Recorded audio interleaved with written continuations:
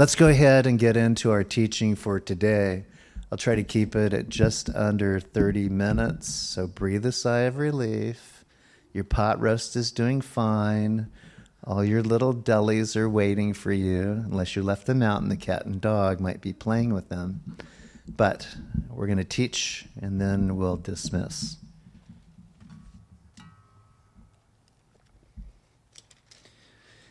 Head on over to 1 Kings. We're going to see if we can close this out. If it closes fast on you, you can catch up with it later when you have devotional time. But this is where we've been. And so if we do finish chapter 22, that concludes this book and we move into 2 Kings. So a couple of things with regard to how this narration should present itself. And the title may be printed, oh good, it is, the end of the line for a king, deaf, dumb, and blind. And so this is obviously Ahab. And he's just been a bad guy. With all of the time in his tenure, which I believe is at 47 years of a reign, a stout reign, which puts him, assuming that he was a young 20-year-old when he began, at about 67. It's a life, according to the word, spent in the timing that God has given men, 80th due by strength. Some are clocking into 90s. Burt Bacharach is hopefully singing in heaven and writing songs there and not singing in the rain or raindrops keep falling on my head. He clocked into 93. If you're familiar with him, he was a singer-songwriter for a lot of musicians that profited greatly. B.J. Thomas was a song that Burt Bacharach wrote, and B.J. Thomas sung, if you remember that classically. B.J. Thomas definitely is a believer. And if you need to have a side note, his whole career took a tailspin when he stood up on stage and declared Jesus as his Lord. His culture at that time, which would have been the 70s, didn't really want to hear it. And he maintained his walk. He moved through as well times and seasons of carnality, drug abuse, but he came out of it. He passed away, I believe, from cancer fairly quickly. Whether he pairs up with Burt Bacharach in heaven, I don't know. I know BJ's there. And that being said, is that this is the time in which a work of grace in Ahab's life had been presented in our last teaching. The teaching was simply in the conclusion that Ahab has humbled himself before me. Because he has humbled himself before me, I will not bring the calamity in his days. In the days of his son, I will bring the calamity on his house. This, of course, is when Elijah would prophesy concerning the doom, and then he would be rerouted to come back and pronounce upon this man, this sinister king, words of grace. It's not going to happen to you, as has been prophesied, but it is an unfolding event that will catch up. One of the things we know about God is that he does not restrict himself from a change in which what is a penalty or a consequence to a man or woman child's life is without the demonstration of grace and mercy. David knew it. There's new mercies for us each and every morning. But when we talk about repentance, which is turning from sin, or a course in which our trajectory is going to take us away from God, then God, the scriptures show us, does relent. Even to think that that was demonstrated with the first family, Adam and Eve, who ultimately had their life, the total script of their life changed because of disobedience to God's word. They had kids, and those kids didn't do too well together. One did very well with God, the other did not do well with God. Abel was the one who pleased the Lord through a sacrifice that he knew in his heart God was worthy of. Cain, not so much, because he thought that on his own, in his own strength in his own fruits he could please God. God required an animal sacrifice. Because of the distinct differences between the two, there was an anger that welled up because of jealousy and covetousness, in which Cain took it upon himself to take a stone and strike his brother and kill him in the field. God saw it, challenged him in it, and his consequence was to be vanquished. Cain recognized what this meant, and that is that he was a marked man for death, and that anybody that saw him would kill him. And God says, I'm going to distinguish you then. And the mark that I give you will prevent others from taking advantage. Justice in their own hands. Your life's going to be forever changed with what you did. But the violence with which you enacted upon your brother, I will not let another man be permitted to do so to you. Grace, we don't understand it because also the scriptures teach of justice. But when we think of justice, we do need to understand it is a distinct oversight of God of fair and reasonable dealings that may include capital punishment, which is the taking of a life judicially based on witnesses that can say guilty as charged. And so when a culture becomes confused, and last week's teaching would tell us that it's not too difficult for that to happen, because I believe last week's teaching was, as a man goes, so a nation. And it's pretty pertinent with our nation when you see how in 247 years we have become as corrupt as nations that have lasted thousands of years. How did we catch up? Because we got caught up into men who were not into God, probably will not be caught up with the Lord. And so as a man directed and as a nation follows, so we become. But the point that was made last week is that we follow the Son of Man. And he has established a course in which the personalities that we see in Scripture, which are indeed worthy of being offended by and chagrined with regard to their behavior, as we follow the Son of Man, the Son of David, the Son of God, we will be as he is. A part of the church, we will be as the one who is positioned over us as the bridegroom. We're his bride. And so therefore, this opens up, and what we're going to see is that as he's been graciously given an extension, and Elijah delivered that message, he goofs again. Why? Because his heart never could fully embrace what was necessary, which was turning from his sin, turning the nation around, making a punctuating mark that what I've done has been sin to God. We as a nation are sinning. That's my fault. I repent. I call all of you to repent. That's how it should have gone down. In 22 right now, we're introduced to another prophet. He's a wonderful prophet. He's actually a prophet that's been assigned to what we would call the northern kingdom, which is Ahab's and Samaria. This is what he's sent to do. 3 years have passed without war between Syria and Israel. Then it came to pass in the 3rd year that Jehoshaphat, the king of Judah, went down to visit the king of Israel. The going down simply is applying itself to the topography and the spiritual high point of Israel, which is Jerusalem.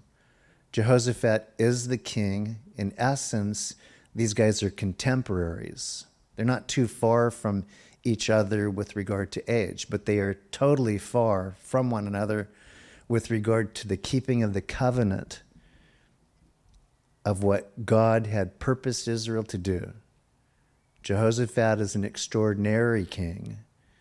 You would think to the degree of how he has walked with the Lord, it would have rubbed off on Ahab, but it tells you something, that in even our empowerment by the Holy Spirit, the gifts and talents that he has distributed to us, people can still find us through an examination worthy of, for instance, awe. Wow, how do you guys do it? My goodness, how wonderful you all appear to be. Boy, if I could just be like you. Well, you can, but it's not on a work that you do in your flesh. It's on a surrender that you do with your spirit, soul, body. It's you giving your life over to the one who's managing our life as it was purposed to be. And so we know that there was a distinction some 35 miles geopolitically, meaning that that is the land that it would take to walk from Jerusalem to get to Samaria, north, towards the Mediterranean, not close to the Mediterranean, but kind of center to where Jerusalem is and the Mediterranean is. And that was Samaria. That's where the northern kingdom was stationed. And Jehoshaphat is going there. Is it a social visit? Was there something scheduled by the schedulers? Is it a treaty? All we know is that from this text of Scripture, it was a visitation. And the important things about visitations, which in the same way the Lord uses with us, is that it's a moment in time in which what a person may be going through or decisions that they're possibly going to make can be seasoned reasonably by the invitation of hearing. That's us as ambassadors in our visitations, and what we would speak in what the need is or what the decision may be made. So Jehoshaphat goes down there. The journey for 35 miles, you can imagine it. I wouldn't appreciate having to walk that far, but he's there. This is 3 years, and what's happening right now is Ahab is being teased as he was before. His pride is in the way. He took, as you recall from the previous chapter, an opportunity to steal land from a farmer, a vine dresser, Naboth. And it was handed to him by his sinister wife, Jezebel. He didn't need it. He made an offer seemingly for it that was reasonable, but it wasn't accepted. Maybe by fiat or what we would call executive order, or what we also know that works in our country, eminent domain, they would have said, well, tough. This is what we're doing for the sake of the government. We're just taking it. That can be done, and there have been people that have been hurt by it. But in this particular area right now, that was the judgment that God had determined was worthy of his death. That he deciding to take Naboth's land and gloat over it, an act of covetousness as well as murder, because 2 people were employed to lie against Naboth. God was through with this guy. But then he does the woe is me, humbling himself. Oh, why does he have to do that? We want this guy to be judged. And maybe Elijah would have said, I am so tired of this guy, and I know God's character. I know I'm going to end up turning around because I saw him start to turn sheet white when I told him of this penalty, and I saw him to tear his robes. He's going to appeal to God. God's going to make me turn around. We don't hear that, but we do know that he was turned around. 3 years have passed. What happens in the time of 3 years? I'll tell you what happens. People grow cold. I can prove it. Just in the time in which by executive fiat, not legislation, in which COVID was a real dilemma, a pandemic, there were decisions to shutter churches, to shut in people, and essentially destroy the cohesiveness of a society towards one another and businesses.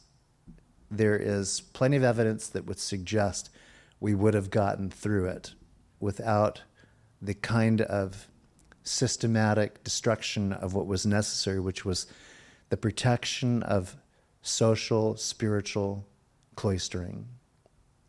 Evidence strongly suggests that we would have gotten through it. But as a result of that, within 2 years, hearts grew cold. People learned to actually get along without becoming a part of a body work that is so important. We're seeing a build-up again. That's important. But so many disciplines went the wayside. So many people let their guard down. And the consequence has been measured in not how dynamic Christianity is, but how irrelevant it seems to be. Yeah, we made it fine. We're doing okay. And we don't have to worry about those germs. Well, just so that you're resting assured today, at about 5 o'clock in the morning, I ran an O2 air sanitizer in that room. And then I came out here and ran it in this room. And I let the heating system on so it's filtering it. In case you don't know what an O3 is, it's simply a means by which the air is purified by an extra air molecule, and it zaps it and kills anything that's in the air. So you'll get to leave here being able to make it through the Super Bowl without a sneeze or sniffle, I think. We do things that we can, but the bottom line is it points to a spiritual necessity. So here's where we're at right now. I'm going to get as far as I can, but the buildup is important. Jehoshaphat being there is truly as an ambassador. Listening ears, a keen sense of spiritual discernment, one more opportunity to voice something to Ahab, who just does not seem to pull out of his carnality. And so, do you know that Ramoth and Gilead is ours? He's saying this to his people. Jehoshaphat's going to be an audience to hear this. But we hesitate to take it out of the hand of the king of Syria. Those are the guys that are the occupiers of it. Doesn't mean that it isn't belonging to ultimately Ahab or the northern kingdom. But we must remember that at one time that was a united kingdom. So why would it be any more Ahab's than it would be Jehoshaphat's? It was a united kingdom. So they're going to have to learn what actually is theirs and what is not theirs. And God was completely willing to let invaders take over land that was no longer being honored by the kings in their protective office. If a king wasn't going to honor God, then God wasn't going to honor the provision of protecting the land. It was, if you would, a sign that says we better get back to God or we're going to be losing both our nation and the things that have been allotted to our nation. So what do we have going on now? We have seemingly spy balloons floating over America. We hesitate. Well, what's this about? It's the land that we love. It's one nation under God. Where's that coming from? Well, they're not our friends, are they? Are they testing out new cell phone strategies? So what I'm saying is that it's very likely that what we are seeing is in fact an allowance by God in which a political, not ally, but a political adversary is scoping out territory. And we have a means in which territories within our continent have been invaded by what you would call foreign agencies. It actually is, on a military level, something that we should be very much concerned about. Not in these days. That can't happen ever again. That's probably what they said after World War I, pending the time between that and World War II, in which one person, sinister, godless, and with an agenda that would be heinous in the willful destruction of a national group, the Jews, would take power. And he would do so in such a conniving and insidious, and I suppose we would have to say charismatic way, that no one challenged him until it was too late, and then too much was at stake. And I, being a part of the younger generation of the men and women that went to war in World War II, my goodness. It is possible that when a nation is allowing itself to be led by a man who has an agenda that is godless, even if they proclaim God, there are consequences to it. Syria was not on God's plate. If it were, we would have been able to hear that. In other words, Ahab, as you've humbled yourself before me, as you've stayed devotional to me, as you've made radical changes in the culture that you corrupted, I want you to have a measure of your prosperity back. I want you to have Syria. I want you to take back what they have occupied and to know that I am with you. Never heard that. And so he said to Jehoshaphat, this is in verse 4, will you go with me to fight at Ramoth Gilead? This is moving more towards the central area between Jerusalem and Samaria. It's would be, if you would, kind of a battlefield zone. But that's where this particular area is. And Jehoshaphat said to the king of Israel, I am as you are. My people as your people, my horses as your horses. It's a political statement. He wasn't totally as he was. But what he's saying is that there's a bloodline that we share and the one God that we should both be honoring. And I'm willing, but note this condition. Jehoshaphat said to the king of Israel, please inquire for the word of the Lord today. See, as ambassadors, which you and I are, those who have influence because of God in us, we have an opportunity to say, we're more similar historically and spiritually than we are dissimilar.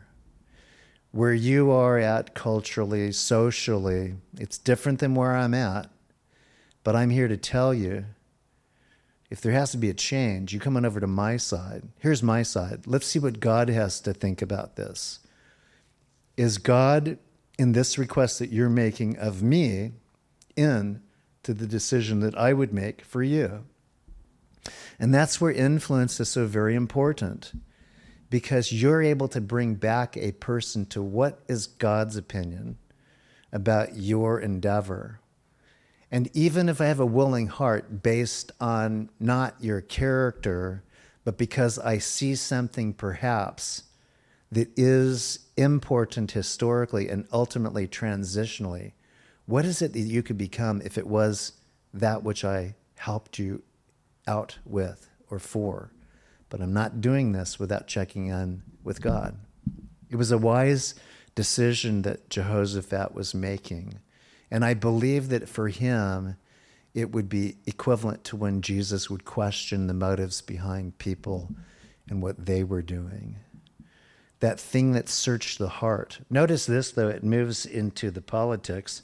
When he says, inquire for the word of the Lord today, then the king of Israel gathered, notice, the prophets together, about 400 men, and said to them, shall I go against Ramoth Gilead to fight, or shall I refrain? And so they said, go up, for the Lord will deliver it into the hand of the king. Do you remember that Ahab also had prophets in about this same number when he had a time of trying to prove whether or not Baal was a greater God than the Lord God at that time at Mount Carmel? Do you remember that? Well, didn't those guys end up losing their life? And so what we see now is they've been replaced. I suppose you'd call this replacement theology. Well, what we were doing was wrong. We're just going to now re-implement it again, see if we can do it better. But you can see that it doesn't improve things.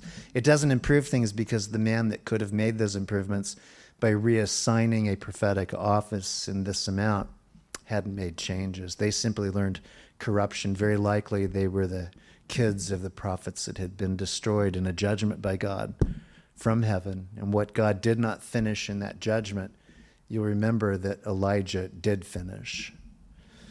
And so it's very interesting right now that where wisdom is being given, discernment is being exercised, Ahab calls only his guys forward. Notice, though, again, the situation. They cheer him up. And verse 7 says, and Jehoshaphat said, is there not still a prophet of the Lord here that we may inquire of him? So what you need to understand is he was very aware that there was a prophet exercising his giftings in that neck of the woods. He was very aware that that prophet was not summoned. He had heard that this prophet was one who spoke truth and adversarially, because of truth, was rejected by Ahab. We are filled with lies that inundate us from both the media, which at one time seemingly was a trusted institution for civil understanding. How's it going? What's happening? Where's our government? To now those that have become quite, if you would, corrupt. And that's true, because there have been payoffs and rewards given by those not interested in truth but only power. It's a tricky role. It probably happens on both sides. But in essence, Jehoshaphat is a wise man. He's very aware of those who are serving the Lord, those who have not bowed their knee to Baal. It's very important for you and I to know that in the line or mindset of Jehoshaphat, we can say we know who are those that will speak the word of truth. And when they are absent, then we will not listen to the majority until we know that that one person's voice has been heard to discredit them. It's an interesting time of tension because you go, well, who's discrediting whom? It seems like we've all become really good in the drama game, the political, if you would, expediency of persuading somebody against their will or contrary to God. And we're seeing that happen. I know when marijuana became, if you would, the new industry, and it happened during a presidency in which the federal law was not engaging and challenging the states. I know how it happened. I know when it happened. I know the consequences of its happening. I'm not going to get into the issue of cannabis being used medicinally or any other thing. I'm just saying that when that law was no longer regarded as worthy of protection and enforcement, you then opened up a door which is leading to the crises we have at the borders. For when one drug loses its power to create euphoria for an individual, they look towards another source to take them to the next level. Fentanyl is that drug. It's inarguable. The body will be tempered and appeased only momentarily before carnality says, I want something better, something more powerful. Get it for me. And that's what the human body will do. It always steps up to the point in which the next step is the demise of an individual. They've gone too far. They've done too much. And they will not be able to control themselves. And I'm very aware of when marijuana came into the school system when I was a young seventh grader, and I saw many of my friends move into that. Many of them are not alive today because of what they could not escape, addiction. Back to this, Jehoshaphat was aware. You make sure that you have an awareness of those who prove themselves as believers, not just good politicians and statements, wise people, industrial, good character. Those are all important. The most important thing is how they stand united with the Lord. And so this person was not present. Jehoshaphat knew it, knew his strength in being able to speak truth to power or truth to lies. And he says Is there not still a prophet of the Lord here that we may inquire of him? And so the king of Israel said to Jehoshaphat, there is still one man, Micaiah, the son of Emiah, by whom we may inquire of the Lord, but I hate him because he does not prophesy good concerning me, but evil. And Jehoshaphat said, let not the king say such things. See, Jehoshaphat's offended by the disqualification of Ahab towards this prophet of God because he knows he speaks truth. Now notice what happens if I may just tweak this story a little bit further. Turn to Isaiah 5 and hear what this sounds like. Verse 20. 4 minutes to complete 22. No problem. Just hang on and pray me through. Woe to those who call evil good and good evil, who put darkness for light and light for darkness, who put bitter for sweet and sweet for bitter. Woe to those who are wise in their own eyes and prudent in their own sight. Woe to men mighty at drinking wine. Woe to men valiant for mixing intoxicating drink, who justify the wicked for a bribe and take away justice from the righteous man. Well, it goes on into woes and other assessments. But it is what you would say classically Ahab's world and the conflict between godly prophets who seem to be only a remnant and are fighting seemingly a battle that they cannot win, seemingly. But the Lord is with them. And Jehoshaphat has wisely exhorted Ahab, in essence, shut your mouth. Don't speak against a man of God like that. Not only how rude is that, how wicked is that? How evil for you to do that. Notice what happens, though. He transitions and says, then the king of Israel called an officer and said, bring Micaiah, the son of Emiah, quickly. This, in my opinion, would show you a commanding presence with Jehoshaphat. Contemporaries. He's not arguing. He's trying to satisfy one who is now speaking over his contemptuous behavior. The king of Israel, Jehoshaphat, the king of Judah, having put on their robes, sat each on his throne at a threshing floor at the entrance of the great gate of Samaria.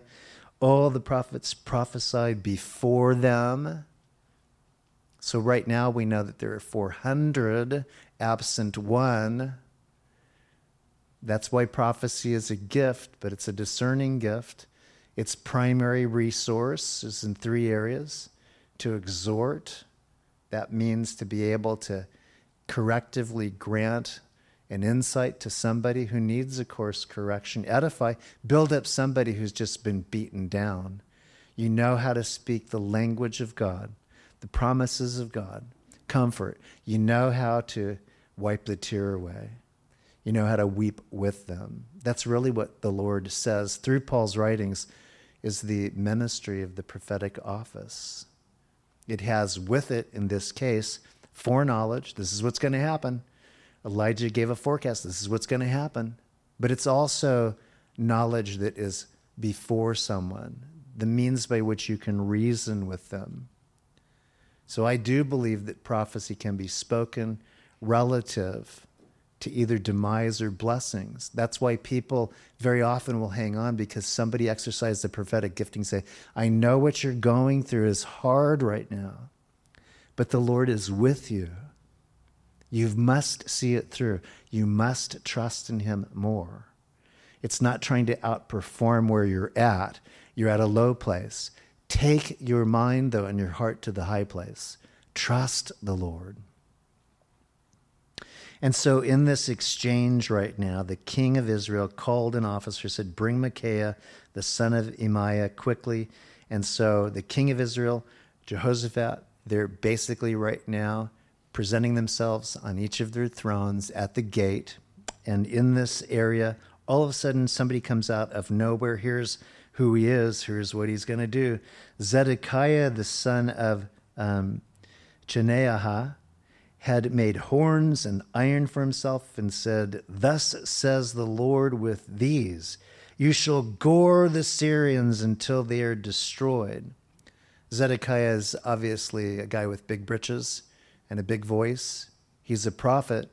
He's even gone into designing something that was to illustrate how much of a victory they would have.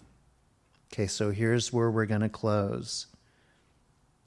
It's now a conflict of both attitude and presumption. He comes in here, he shows this, the people going crazy. Yeah, we're going to gore them. It's going to be really gory.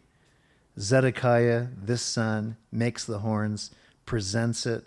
All the prophets prophesied, saying, "Go up to Ramoth Gilead and prosper, for the Lord will deliver it into the king's hand." This is mob mentality. It happens. All you have to do is get one person excited that gets another person excited, and everybody's screaming, and they do things then not in the spirit, which these guys never had. They do things in the flesh. We saw cities that were pillaged and looted, plundered, and justified by mob mentality that was not of the spirit.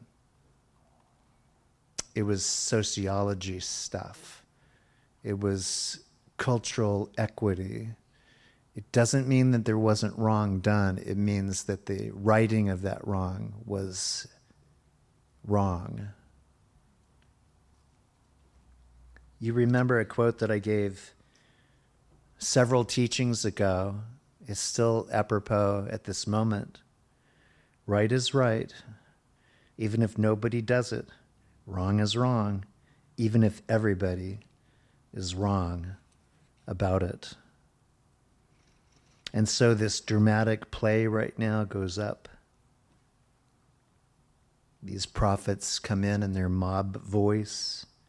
Then the messenger who had gone to call Micaiah spoke to him, saying, "Now listen, the words of the prophets with one accord are encouraging the king. Please let your word be like the word of one of them, and speak encouragement." And Micaiah said, "As the Lord lives, whatever the Lord says to me, that I will speak." Then he came to the king, and the king said to him, "Micaiah, shall we go to war against Ramoth Gilead, or shall we refrain?" And he answered him, "Go and prosper, for the Lord will deliver it into the hand of the king." What's happening right now? He's being insincere. He's being insincere because nothing that he's ever said to this king has ever been received. So he's basically saying, "I'm saying what you want to hear. Do it. You're going to do it anyways. Go ahead." What does that do when somebody's chided by simply an acquiesce to what they needed to hear, which was a no? Puts doubt in their mind. The thing is Micaiah is challenging this guy to ask a deeper question. What's God told you to do? In this, we see, "As the Lord lives, whatever the Lord says to me, that I will speak." And then he came to the king, and the king said to Micaiah, "Shall we go to war against Ramoth Gilead, or shall we refrain?" He answered him, "Go and prosper, for the Lord will deliver it into the hand of the king," where we left off. 16. So the king said to him, "How many times shall I make you swear that you tell me nothing but the truth in the name of the Lord?" Ooh, such drama, Ahab. Why now? It's because his heart is convicted that what he's asking Micaiah to do is contrary to the things of God, to speak only what he wants to hear. It's actually riling him up. And he's saying, "Okay, I want to hear the truth." Notice. He said, this is a vision that's happening prophetically. "I saw all Israel scattered on the mountain as the sheep that have no shepherd. And the Lord said, these have no master. Let each return to his house in peace." Verse 18, "And the king of Israel said to Jehoshaphat, did I not tell you he would not prophesy good concerning me, but evil?" This is essentially what's being said in this vision. You're going to go out. These are like sheep. They're going to be scattered because you're going to be taken. You're a dead man. In essence, the shepherd, which as a king he would be, noted for, even as David had been, would take his sheep out into battle and they would be routed. And he would not come back with them. In the scattering, the shepherd being struck, the sheep would scatter. It was a picture. Jehoshaphat sees that. Ahab sees that. Jehoshaphat certainly is listening to it. And the king of Israel said to Jehoshaphat, did I not tell you? That's where we left off. Notice this. Then Micaiah said, therefore hear the word of the Lord. I saw the Lord sitting on his throne and all the hosts of heaven standing by on his right hand and on his left. And the Lord said, who will persuade Ahab to go up, that he may fall at Ramoth Gilead? And so one spoke in this manner and another spoke in that manner. And we will close this out in this manner. This is the legacy of a man who will terminate with nothing good to say about him when every opportunity in the pursuit of God for his heart had been given. Why could it have been that for this man such an illustration would have been permitted? It's just what God will do. That there's no man that would be disqualified from the grace of God if their decision is to repent of their ways, their sinful behavior, and come into a relationship that God has offered through his Son, Jesus Christ, who died for the sins of the world, the personal sin of every man, woman, and child, inherited both in birth and that ultimately expresses itself in the carnal mindset until the Spirit of God is given dominance by invitation into their heart. It's fascinating how this goes, and we won't be able to finish it right now. And I'm wanting to do that because I want to conclude the service today, not by necessarily keeping you on a cliffhanger. You can read the results. But to be able to say that even in an audience like ours today, we have a mission. There are missions that we can go to, and some of us will be going on mission to Israel, satisfying things that have been put on your heart to do in Israel. But as the church right now, we do have a mission to be praying. We have worldwide cataclysms that are evident to us that are so incredibly devastating, which I believe they are right now off the scale, just in terms of the earthquake that has transgressed in Turkey, 25, 30,000, something like that.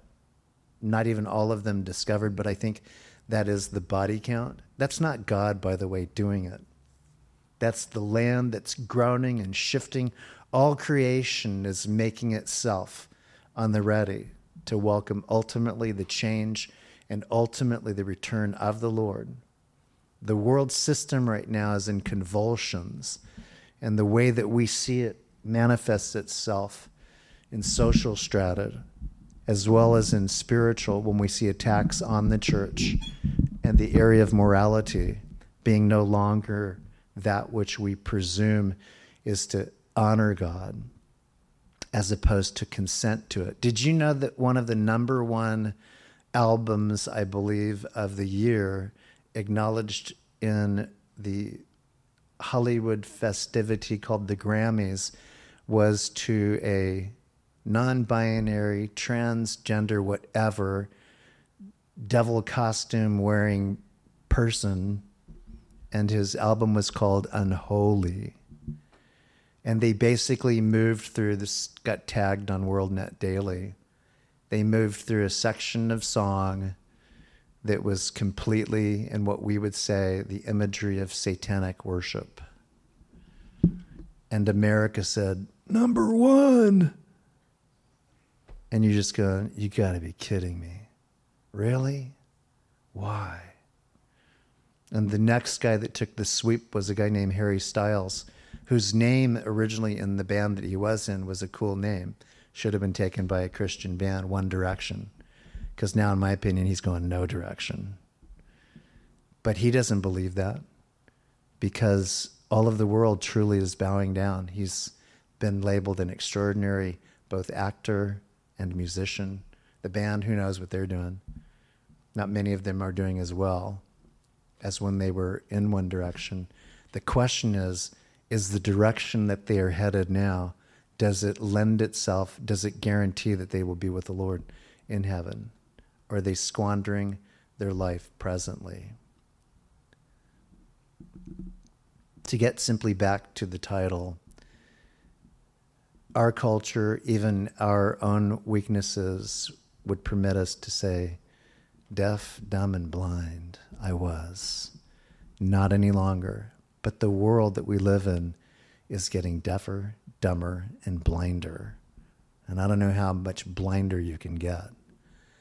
But the Lord's there to remove that deficit in not being able to hear his voice, not being able to see his face, not being able to sense the relief of the burden of sin that clings and weighs down an individual. There's only so long you can plod along in sin before it sticks to you, weighs you down, and takes you down.